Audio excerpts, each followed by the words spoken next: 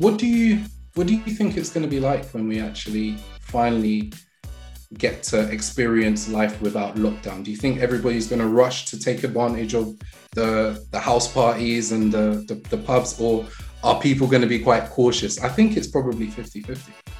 I agree. I think it's dependent upon your expectations and your experiences.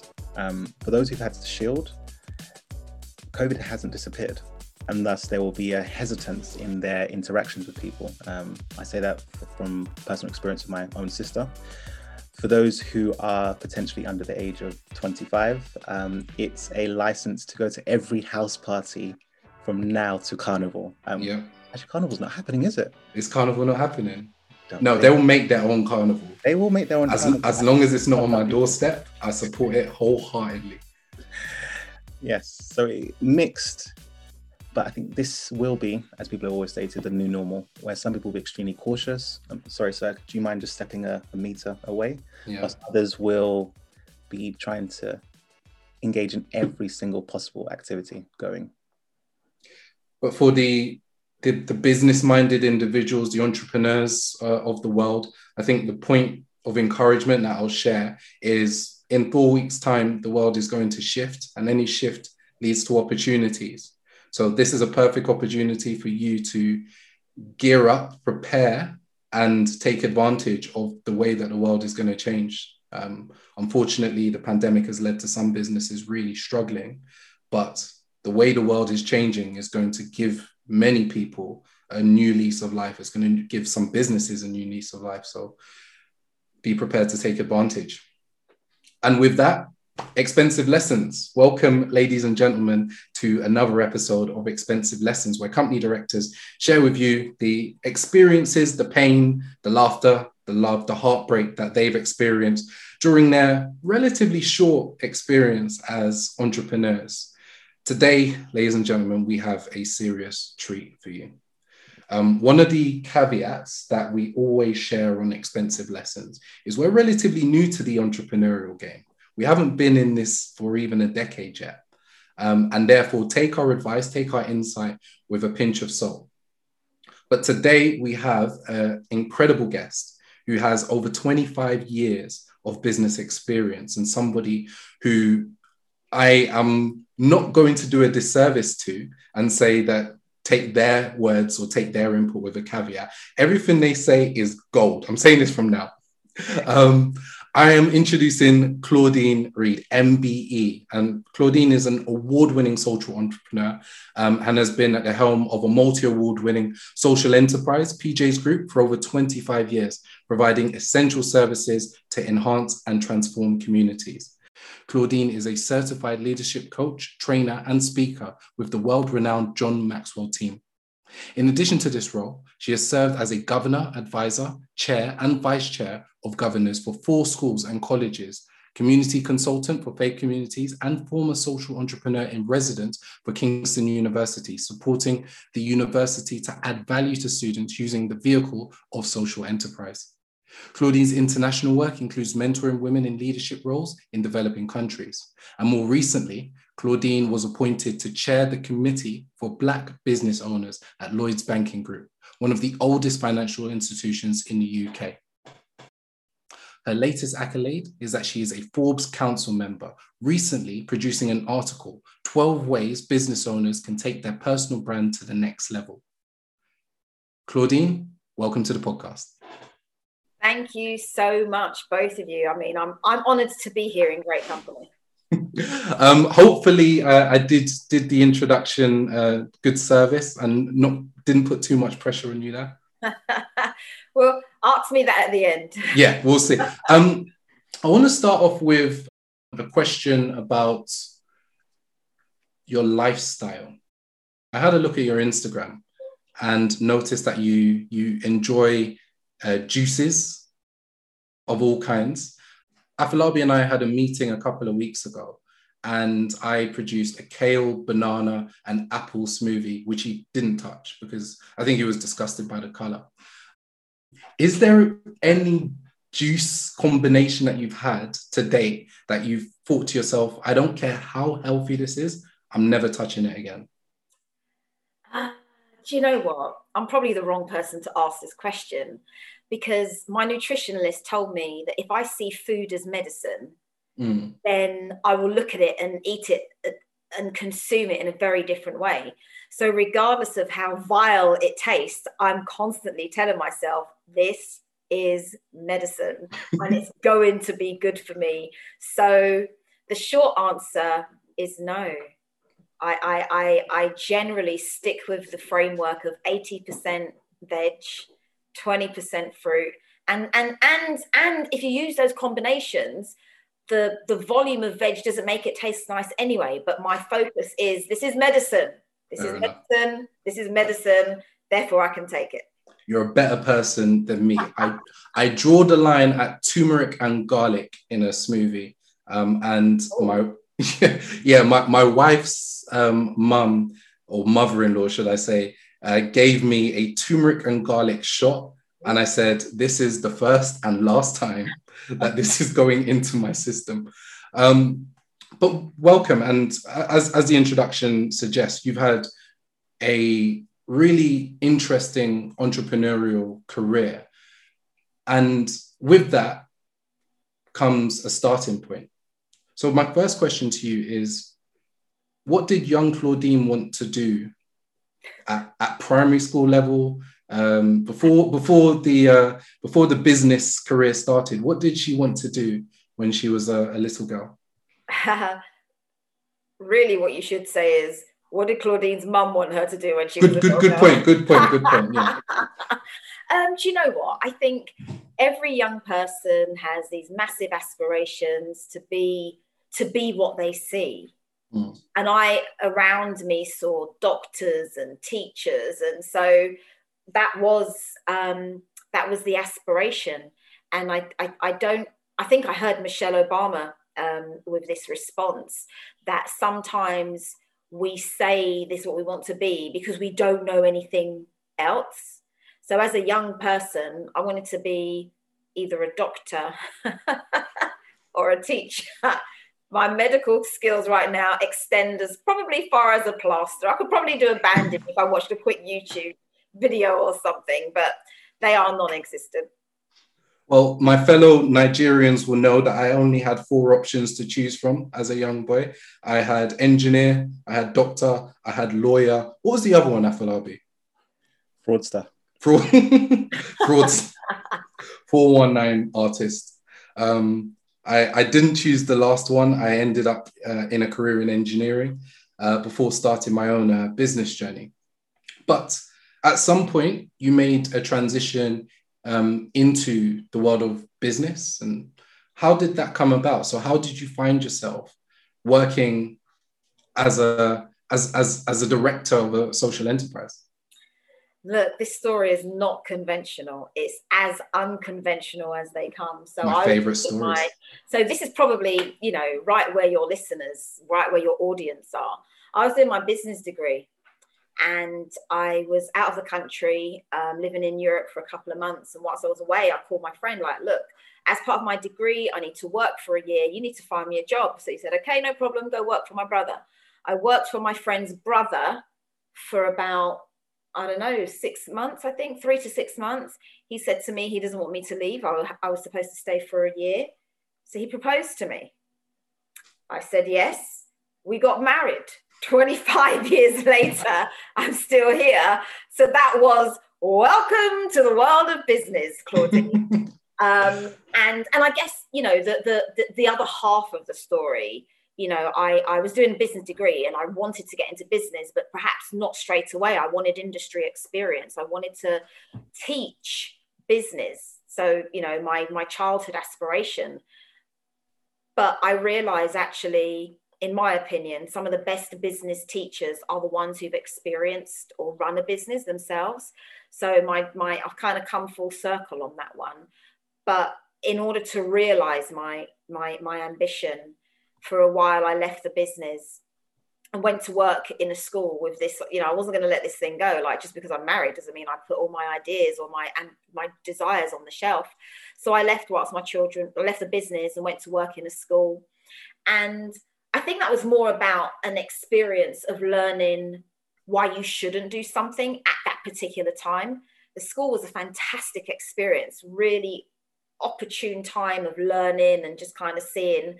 But at the same time, I realized actually I shouldn't be here. I actually should be back in my business, because that's where I can make the biggest transformation. But I grew in that space of time. That's the other thing, right? So for as much as I realize actually my time in that arena should only be 12 months, I also grew exponentially. And I know this because when I went back to the business, the staff were like, whoa, you've been away for 12 months. What's happened to you? Because I came back with a different mindset about business. I took everything that I learned in that arena and began to implement it, make it fit for purpose in my business. So that there's a really important lesson there about not being closed off to new opportunities and not allowing that learning curve to plateau too much. And we could go in so many different directions. But one of the things that I do want to share from my experience is that as a consultant, I tend to work with entrepreneurs, business owners with a very rigid vision and who are very romantic about how they make their money. They have this vision of this is how I want to make their money. So my question there is, how do you encourage people to be open-minded to opportunities when they don't necessarily fit the framework that they were planning from young age?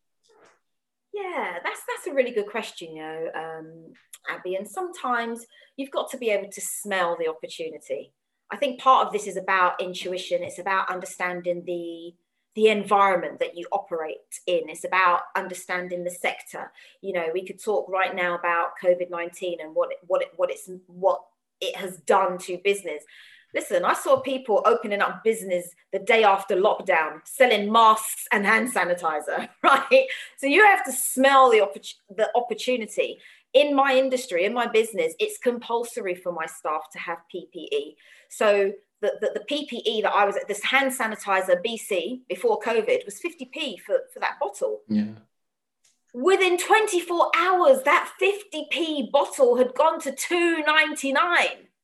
And then other companies were selling it at $4.99. Thankfully, the price has kind of stabilized a little bit, but it's about smelling that opportunity and being in a position to respond, because that's the other thing. You can smell an opportunity, but you also need to have the capital, the knowledge, the access, the skill to realize that thing. One of my favorite authors, as you know, John Maxwell, he speaks about marrying the mission and not the methodology. So you can be very clear about the ultimate goal, the ultimate purpose of what you want to achieve, the business that you want to set up, but the way how you run the business, the methodology has to be flexible. Things change. We're in industry 4.0 right now. You still can't be using typewriters, right? It's that kind of thing.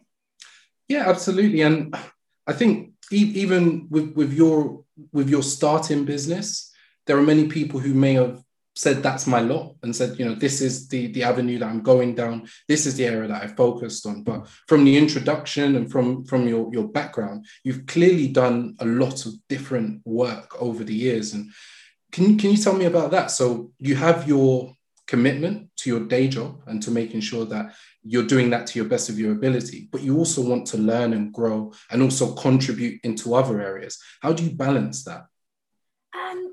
So, I'm not precious about who runs the business. What I am precious about is the system of the business. So my expertise is about building robust systems. Once I've built a robust system, I can employ, train somebody to run that system. What that does for me is buys my freedom. Dr. Miles Monroe said, freedom is not free. It's cost me blood, sweat, and tears to buy my freedom. And the way how I bought it was by investing in other people to run my business. When they're running my business according to the system that I've created, if it goes wrong, do this. If it goes right, do this. that frees me to explore other opportunities. Patrick and I have been really quiet. Patrick's my husband of 25 years. We celebrate 25 years on the 8th of June. Let me just... Congratulations. Thank you. One of the things that we've been really, highly blessed with is Patrick is the visionary of our business. Like, every 4 years, we've started a new business. And for those of your listeners who understand the life cycle of business doesn't last forever. So you have to constantly be able to adapt to your environment. So we've started, the business that we started in 1992, we closed it in around 2015, something like that, because it had come to its natural end, its introductory phase, its growth, maturity, and decline. So we are always in that learning mode. We are always looking at how is the environment changing within our sector? How is the environment changing? And what do we need to do to keep abreast of that? So many gems in that single monologue. I mean, the first thing that I'm taking away from this and that I want to share with the listeners is the importance of not being precious about your business and not being precious about the way that you make money. Because even if you've got this gold-plated idea for a revolutionary new box, whatever it might be, it's got a limited lifespan. It will get to maturity and eventually decline. And then you're in no man's land. And what if you're one of those individuals who achieves their goal by their early 20s, their mid 20s? Then where do you go with it? You must continue to evolve and continue to adapt. That's the second point I want to mention, and this comes direct from John Maxwell himself, is the importance of creating leaders. Yeah. As an effective leader, you don't just want to lead people, you want to lead leaders.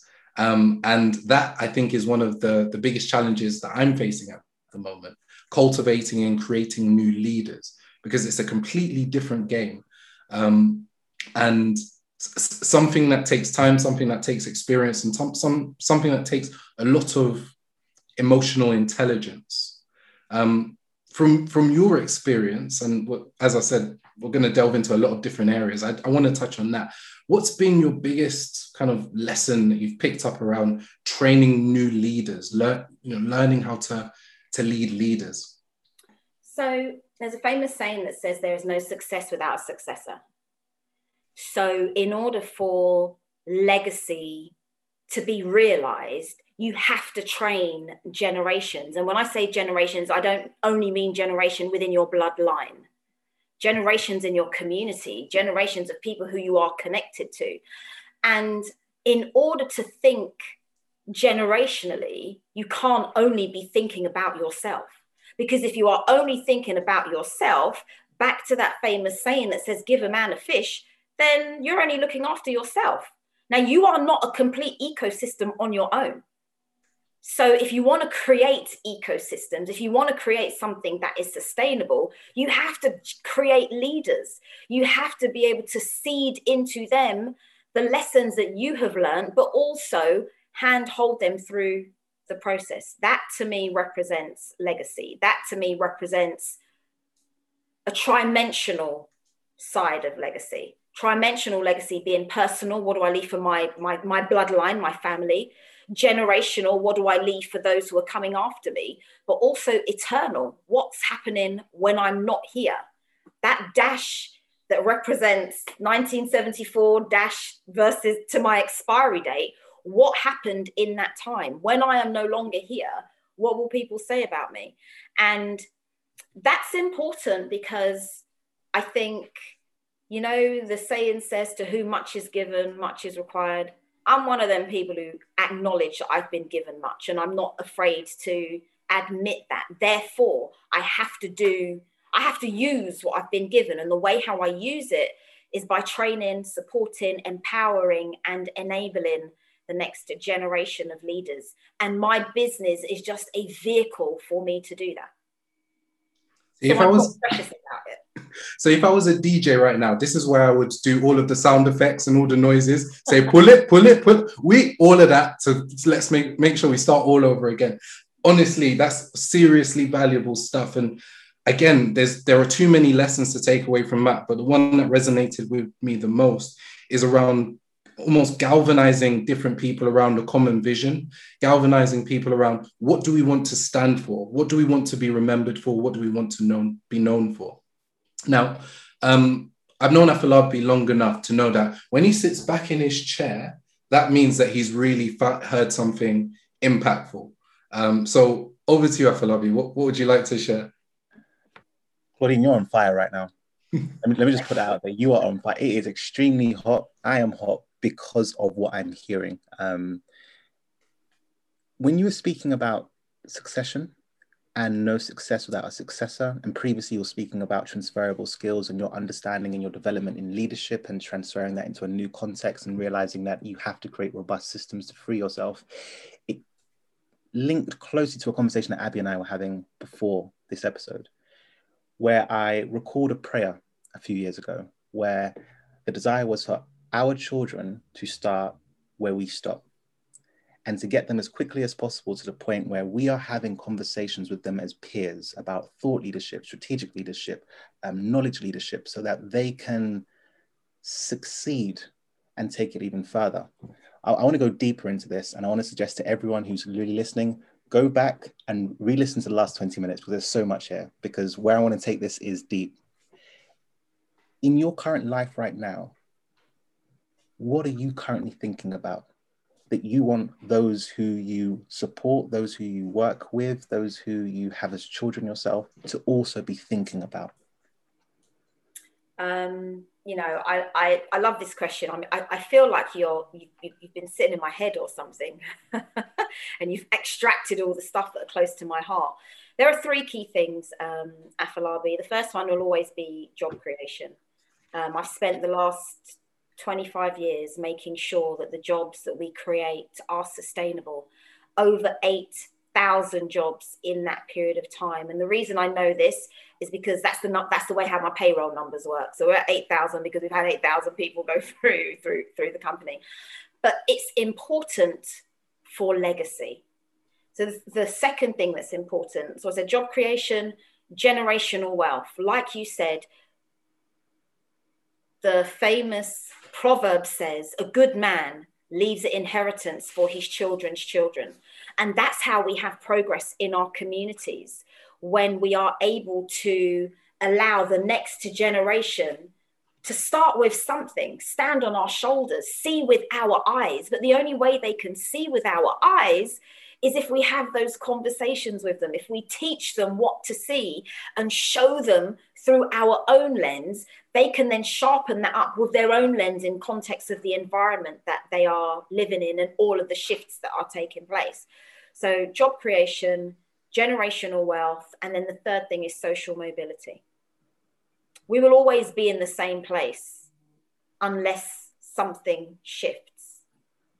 And one of the components that can help us make that shift is the entrepreneurial nature of individuals who make up the backbone of the British economy. It's entrepreneurs who create jobs.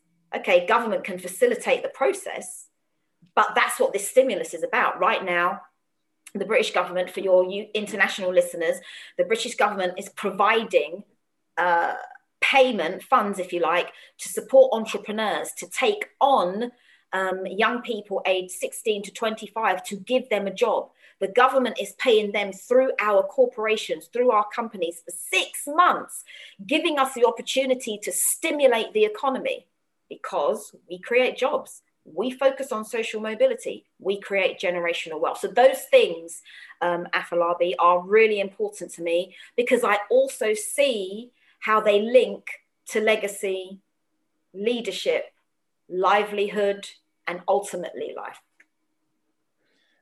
Claudine, you're an educator. Humbly, if I can, please add that to your bio. Okay. I say that as an educator myself. I say it as someone who joined a senior leadership team in January and had what was probably going to go down as the most important presentation of my life today, where I was able to show them the characteristics of high-performing schools, what we are doing to move towards that, and the necessity for leadership, thought leadership, strategic leadership, knowledge leadership. What would you say are the obstacles to the people that you work with in understanding what you are saying in terms of the importance of job creation, generational wealth, and social mobility? The young women you work with, the young males that you work with. What's the obstacle for them to enable them to see that? To see that. Their mindset. What they see around them. Sometimes life on the gram isn't real, right? And it's about this personal empire that they are creating for themselves, and it creates a false perception of reality. So the mindset blockers will encourage people to believe that entrepreneurship is all about me. It's all about what I do. Yes, of course, there is always going to be a visionary. There always has to be a team. But that mindset block will force you to stay where you are and sabotage that future, because there isn't that tendency to partner, to collaborate. Everybody's competing with each other. I believe that I compete with me. I'm competing with the version of Claudine that was alive yesterday. I've got to be better tomorrow than I am today. Other people, I'll collaborate with them, because as you grow a robust business, you realize that you do not have all of the skills to grow a 7-figure business. My business is a 7-figure business, not only because of me. Yeah, of course, mine and Patrick's name are there as directors, but we had to buy in skill. We had to buy in what we didn't have in order to take it to that place. And now that it's at that place, I still have to pay other people to help sustain it there. Why? Because I am free. I have the freedom that I have bought. Now, in order to maintain that 7-figure business, I've got to invest in other people so that they too can continuously learn how to sustain a 7-figure business that is built around our vision. Again, where do I even take this? I think the first point I want to pull out from that, which is your people's limiting mindsets. From my experience, one of the main reasons why some businesses never start is because people are so nervous about somebody else stealing their idea, rather than being open and collaborative and saying, this is my idea. Who do I need to team with, partner with, collaborate to make it a reality? Who cares who gets the praise? Let's just add value to the ecosystem and see what the world gives us back. So for me, that stood out as a key bit. To piggyback off Afolabi's question, we talk about some of the intangible kind of psychological barriers to achieving, but from your position working with the Committee for Black Business Owners, you've probably seen some real barriers for Black businesses in this day and age. So I'm really keen to understand what do you think that burning platform currently looks like, inhibiting Black businesses from succeeding? Before I go to that question, I've just made a note of that. Yeah. Can I go back to the point about competition and people stealing your ideas? Yeah, sure. So when our business started, we started 29 years ago, next year 30 years, oh my gosh, 29 years ago as a grocery home shopping delivery company. This was way before Tesco.com, Ocado, Sainsbury's and all of them. Anyway, we were very green, and this is probably one of our biggest mistakes, right? Who knew what an NDA was 29 years ago? So we thought, oh my gosh, we're doing business, and a major supermarket now wants to buy our business. Woohoo! Tell them everything. So we told them everything. They said to us, if you had money, what would you do? If you had access to technology, what would you do? Because we were doing the hard graft of building the business, hardcore manual labor. So if we had money, this is what we would do. And we told them all of this because they were going to buy our business. After I was doing all of the pieces of work that is around the 2P transfer or what role will you have, I would have been a section manager in a local supermarket. No disrespect to section managers, but my point is we were green and we told them everything. 1 year to the day was the launch of Tesco.com when we started our initial conversations with them. Here's the point. They took our idea and ran with it. So what did we do? Rather than, curl up in a ball and think, oh my gosh, the big boys have taken everything that we have, we reframed our idea. We went back to the drawing board. We can't fight Tesco, but we can answer a couple of things, and let's play this game smartly. So we played smart. We made a wish list. These are the things that we want. This is what we're going to put in place. And this is how we now are going to support you doing what you want to do. We have the capacity to bring you in excess of £1 million a year. Do you want it or not? Of course they do. Of course they do. So my point about competition and my point about people stealing your ideas is a calculated risk that as an entrepreneur, as a business owner, that you have to take. And one before you answer the second part of that question, I want to share another lesson that I'm taking away from you, which is something that we promoted for a while on this podcast, which is there is no bitterness in business. There is no room for bitterness in business. So when you are dealing with your client who tells you off because you've done X, Y, and Z, or you're dealing with a potential collaborator who's gone away from you and is now dealing with a competitor, if they decide to come back to work with you, as long as you can trust their integrity, we're working together again. Far too many times I'm working with very passionate entrepreneurs who have been burned or have been hurt by somebody who was supposed to look after them, was supposed to help them, and have decided that for that reason, they're going to walk away from their business altogether. My encouragement and Claudine's encouragement is take a step back, reframe, and go back into it again. Really valuable. So the second piece of your question, which was about barriers for Black businesses in particular, right? Yeah, that's right. So I see that as there are a couple of barriers that I see around access to finance. I think that's probably the number one thing, which is why I feel so passionate about social mobility, job creation, and generational wealth. Access to opportunities and access to knowledge, right? Sometimes we are where we are because of what we know. What would shift if we knew more? Sometimes we are where we are because we are not in the places where opportunities are being spoken about. Why? Because I'm shy. I don't want to go there. The people don't look like me. Or we self-sabotage. My accent is too strong. Oh, there's only men in this environment. Oh, there's no Black people over here. None of them sound like me. They all have PhD. I don't have this.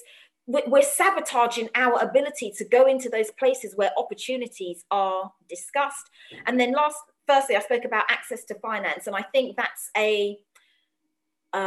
probably more of a generational issue around access to finance. We don't always have the vocabulary to understand what that presentation needs to look like for a high level financial discussion. Some people are happy, or to some people, the extent of their business plan is a 5K loan. Now, again, let's keep this in context. There is nothing wrong with a 5K loan. But if you are talking about growing and scaling a global business, you should really be speaking in excess of 5 million, perhaps, if that's the size of your vision. And what I have observed is that our vision is too small. Because we haven't had access to knowledge. We haven't had access to opportunities. Therefore, the size of our vision is £5,000, when actually, if we had more exposure to different opportunities, the size of our vision overnight could be £5 million. But that requires a different mindset, a different network, and a different thought process altogether. Yeah, and how do I say this in the nicest possible way? I do believe that there are people who have the £5 million vision, but their strategy is, saying it politely, inadequate. So there are people who have that £5 million vision. I'm going to create X, Y, and Z, and it's massive. But when I ask, where's your business plan? Or what is your go-to-market strategy? There are some significant gaps. So in my community, I definitely see there's maybe a bit of an all or nothing mentality. Either it's kind of bottom of the barrel or it's shoot for the moon. And the point of encouragement that I'd like to share with people is that an investor isn't always going to be your stereotypical kind of middle-aged white man with a monocle and a bag of money walking around the city center. It could be the people in your community who want a better option for their money than what's available to them now, and actually trust that you would be a good steward for their money and turn it into something else. So I think that middle piece is definitely somewhere where the community can be galvanized to say, let's pool our money into some of these ideas and see if it can grow further. Absolutely. But even on that point, Abby, a couple of observations around pooling that money, which is a fantastic idea. You know, that's what crowdfunding is all about. But even when you've pooled all of that money, the skill to manage that pool is now at a size that requires a different type of mindset. And so the lack of skill, like you said, you can't have a £5,000 mentality and expect a £5 million business. A shift has to take place. Continuous learning has to take place. Elements around trust and legal documents that govern the trust and the penalties for mismanagement of opportunities, mismanagement of finance.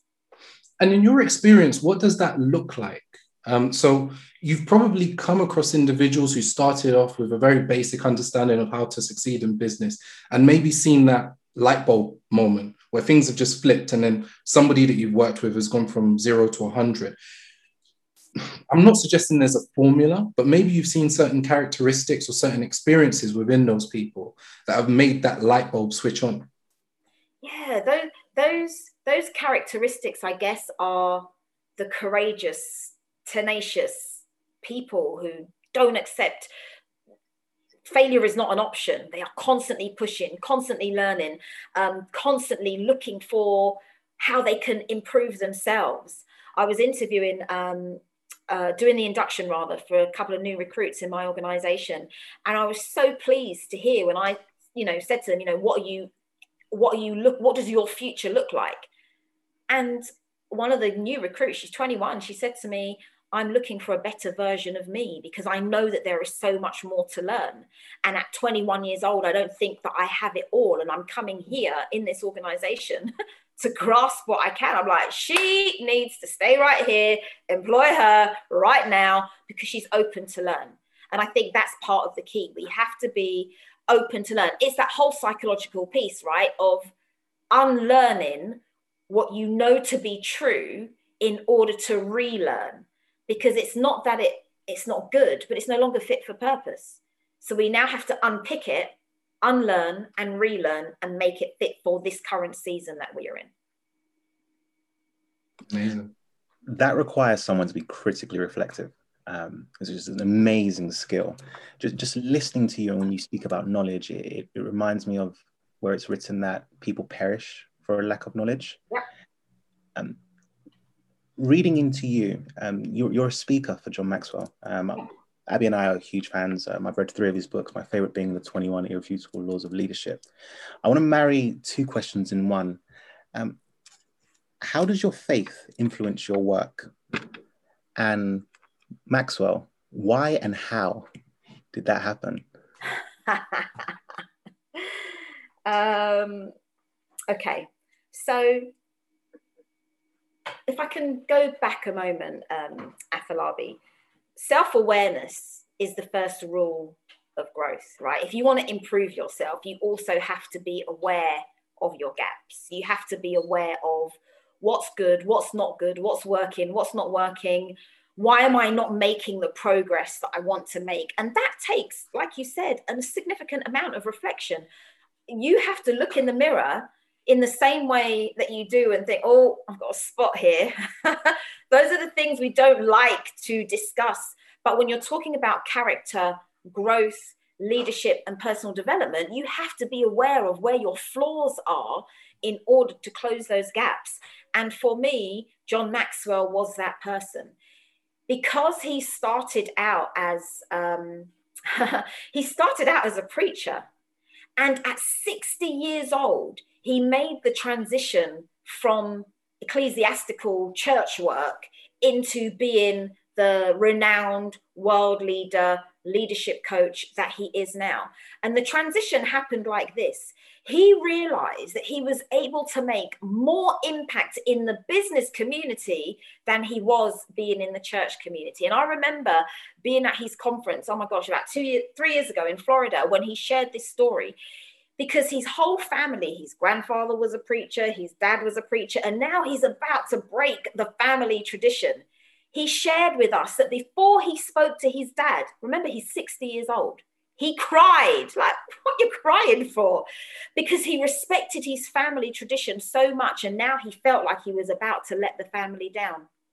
So he cried, went to see his dad. Look, Dad, I'm really sorry to be a disappointment. Like, man, you're 60 years old. What do you mean a disappointment?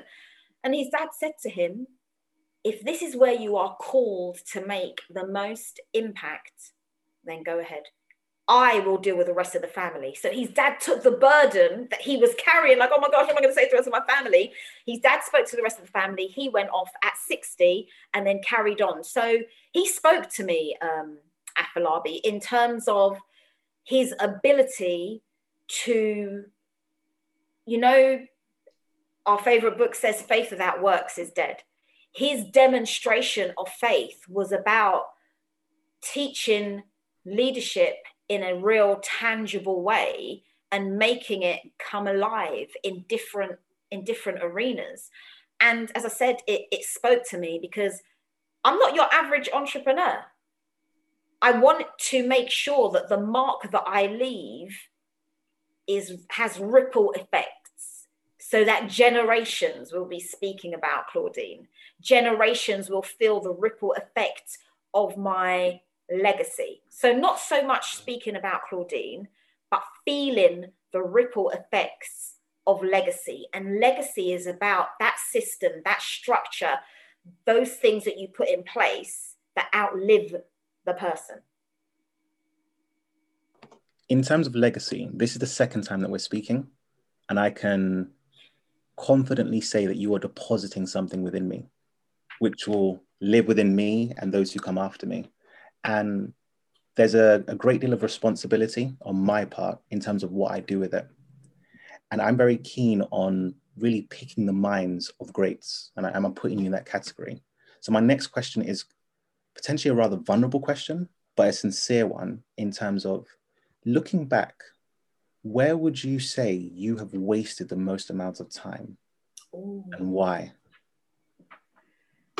Where have I wasted the most amount of time and why? I found out the other day that life begins at 40.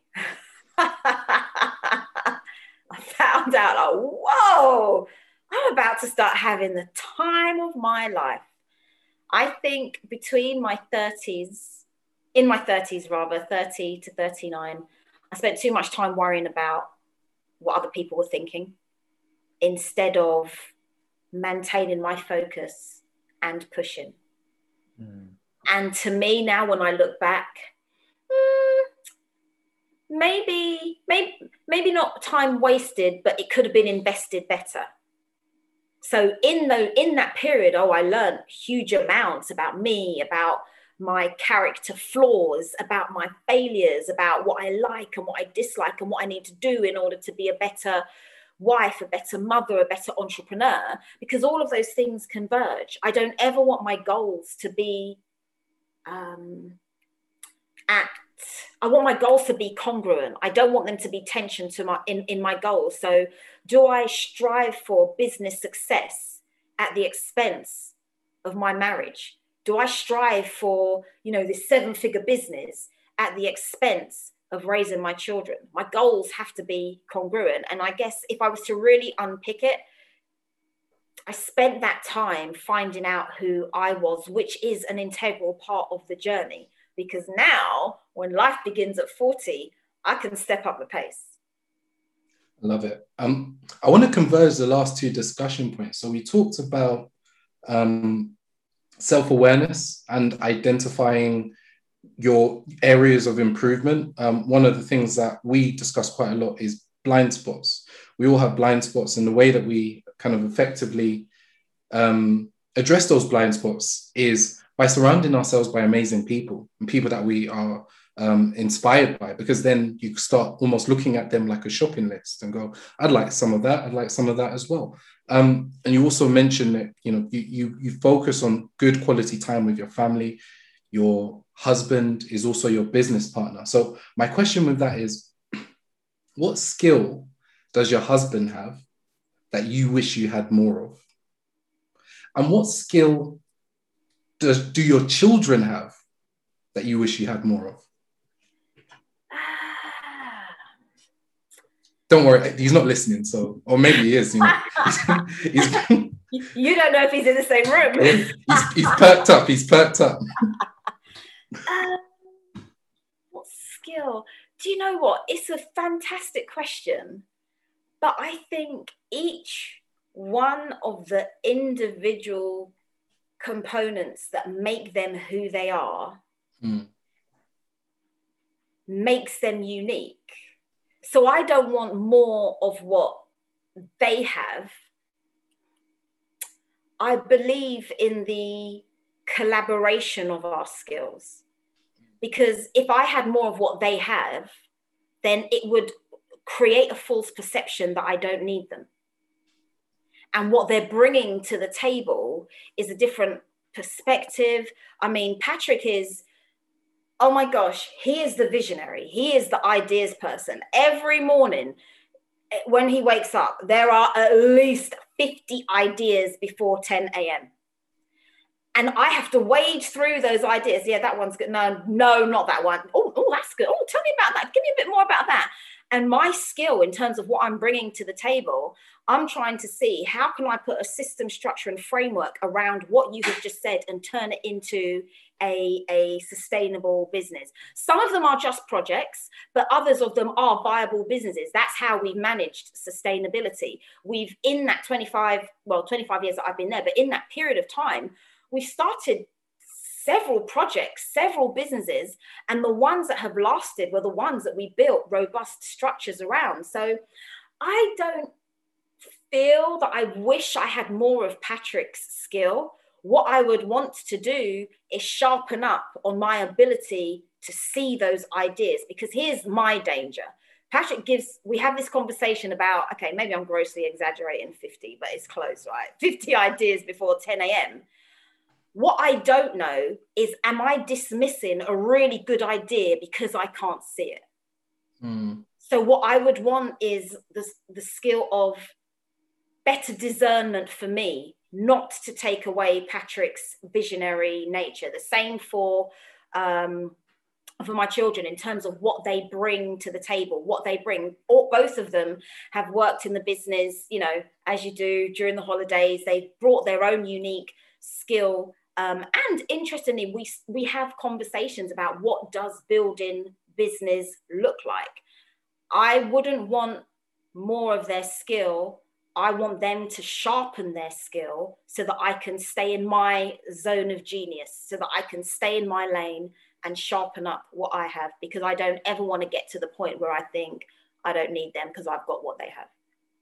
It's a beautiful answer. And as you were speaking, it actually made me think about mine and Afolabi's business relationship, because, and I'm keen to get your view here, Afolabi. I'd say that you're more of the ideas person and I'm more of the, okay, well, how are we going to make this happen person? But what do you think? Do you see it the same way?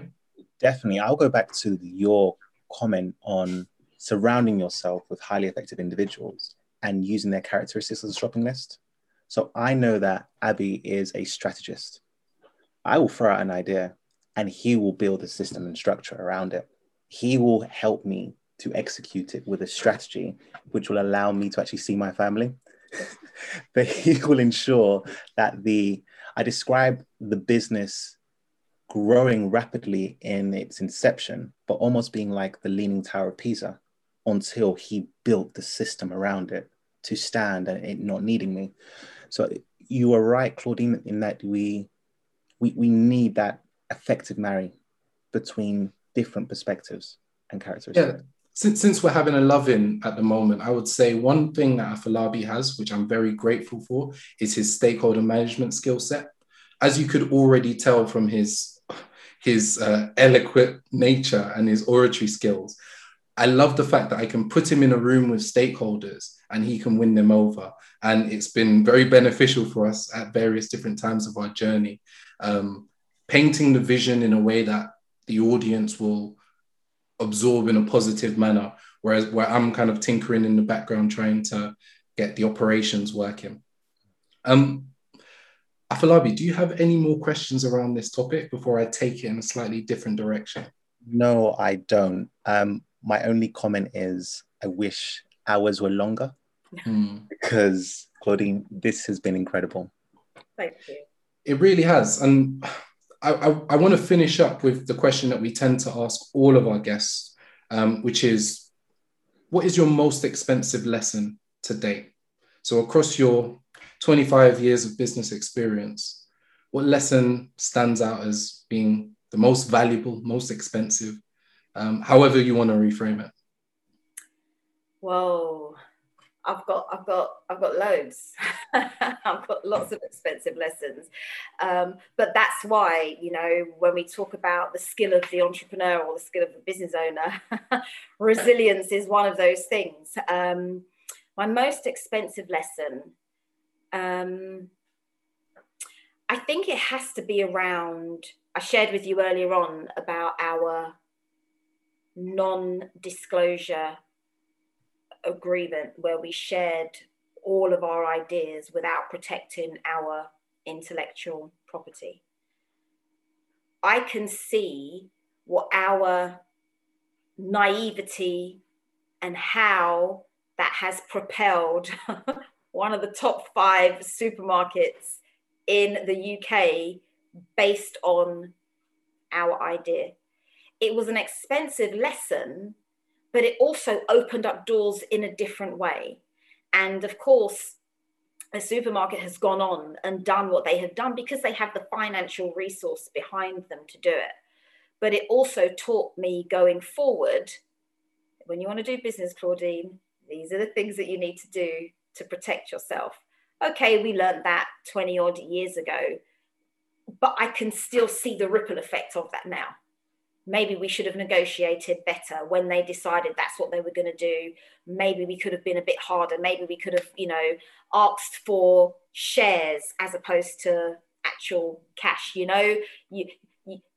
I know back then what I know now, life would have been different. So it's an expensive lesson that stands in front of me and in front of Patrick all the time. But there are loads, right, Abby? And I think that's the thing. When we talk about what is that thing that makes your business stand the test of time, it's resilience. It's being able to bounce back from a gut-wrenching situation, dust yourself off and go again.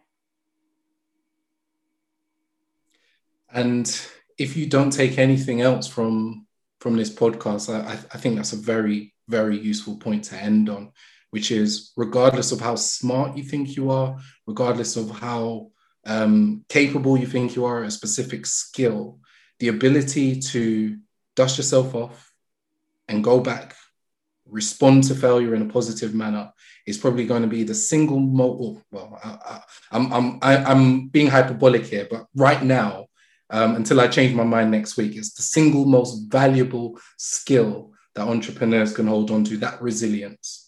And that can do that positive execution attitude. Claudine, this has been absolutely fantastic. It's been the best way I can think to boost my week. For the listeners, this is a Wednesday episode, and it's going to definitely give me the energy that I need to kick Thursday and Fridays, but really looking forward to the next time you join us. Nudge, nudge, wink, wink. We haven't really scratched the surface of your journey, and we'd love to hear some more gems of wisdom from you. But from me, I really appreciate your time, really appreciate your input. I'll hand over to Afolabi to close. Thank you. This has been a blessing. I am truly, truly blessed and truly grateful that you've joined us. I will be directing this episode to all of my loved ones. That speaks volumes in terms of how I think it can improve the quality of their lives. And to the listeners, I am appreciative to be here live, and I'm a firm believer that learning can always occur, and we should always be pursuing knowledge and developing our character. And one way of doing it is finding the likes of Claudine Reid and picking their brains. So from me, God bless, and thank you all. Take care.